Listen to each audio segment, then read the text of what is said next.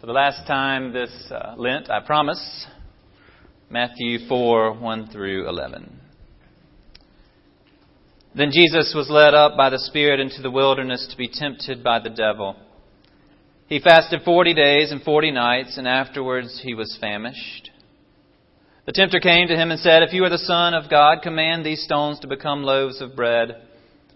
But he answered, "It is written, one does not live by bread alone, but by every word that comes from the mouth of God." Then the devil took him to the holy city and placed him on the pinnacle of the temple, saying to him, "If you are the Son of God, throw yourself down. For it is written, He will command His angels concerning you, and on their hands they will bear you up, so that you will not dash your foot against a stone." Jesus said to him again, "It is also written, do not put the Lord your God to the test."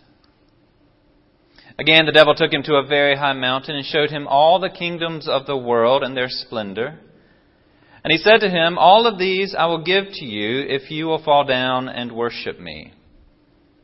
Jesus said to him, "Away with you, Satan. For it is written, worship the Lord your God and serve only Him." Then the devil left him, and suddenly angels came and waited on him. What would you do to gain the whole world? Don't answer aloud, or the tempters may hear you. "Tempters, you ask, I thought there was only one." Oh, that's what evil would have you believe. They want you to think it's all obvious. If you could spot the devil, pointy ears, pointy tail, pitchfork in hand, it wouldn't be all that challenging to say no, would it? You'd be just fine. You could defeat him easily. The only devil I know that looks like that is a friend of mine.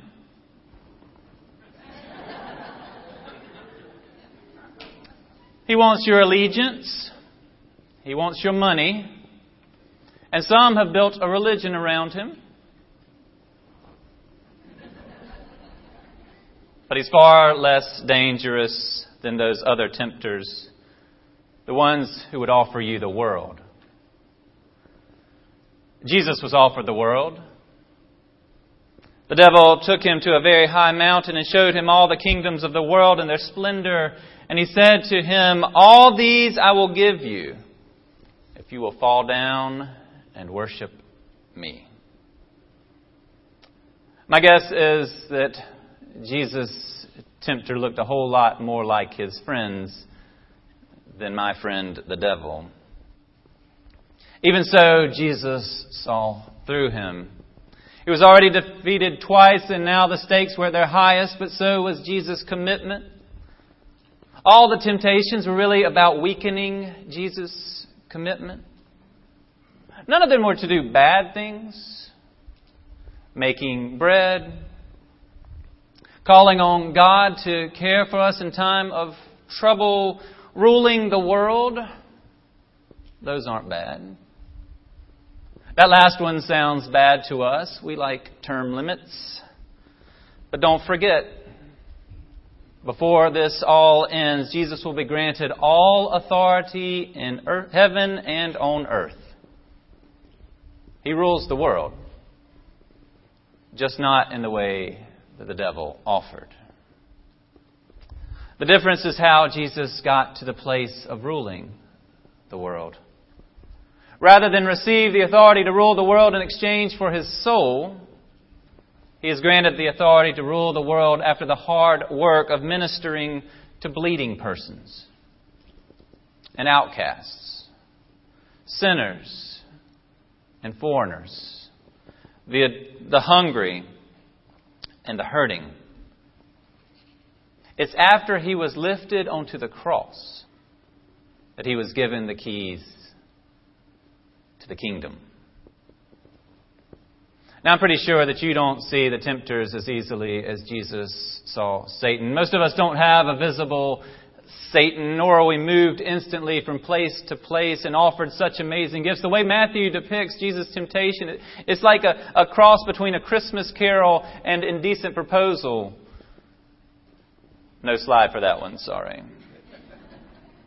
Our lives aren't so dramatic. It's a little temptation here and a little temptation there. And it's hard to see the harm in it until we realize that our subtle temptations, like the overt ones that Jesus faced, are based in the same fundamental temptation. The basic temptation is the same whether we're talking about Jesus on the Mount of Temptation or you and me in our ordinary workaday lives. The basic temptation is to treat God as less than God. Command these stones to become bread because God won't fully provide for you. And there's nothing more important than your physical desires, even God. Throw yourself down from the top of the temple and God will provide for you. God will take care of you. But you wonder, you doubt. Will God? Can God? And if God won't, what kind of God is that? And if God can't, what kind of God is that? Worship me and the kingdoms of the world will all be yours. Because God doesn't seem powerful enough to really handle it on His own. Maybe you're the one who needs to handle the kingdoms.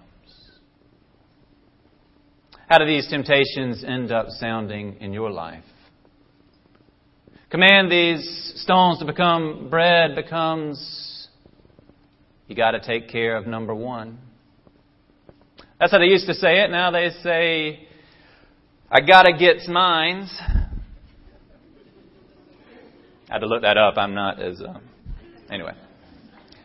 Either way, it's the same, right? It's on me to beg, borrow, steal, whatever it takes to get what I want. Throw yourself down from the top of the temple and prove God will take care of you becomes, I made these decisions, you see, and they weren't good. Some of them felt good at the time, but now I see that they weren't. And I don't want to deal with the consequences. I need somebody to bail me out. God, if you will, then I will. Worship me and the kingdoms of the world are yours.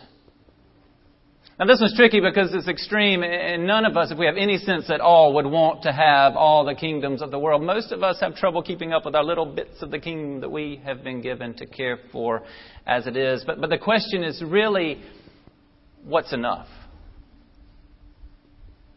What's enough to be content? What's enough to be comfortable? What's enough to be confident that we will be secure enough with whatever is ahead? There must be a minimal answer to that, but I don't know what it is. It doesn't take much imagination to imagine a scenario in which we outlive our means. We hear stories like that from time to time.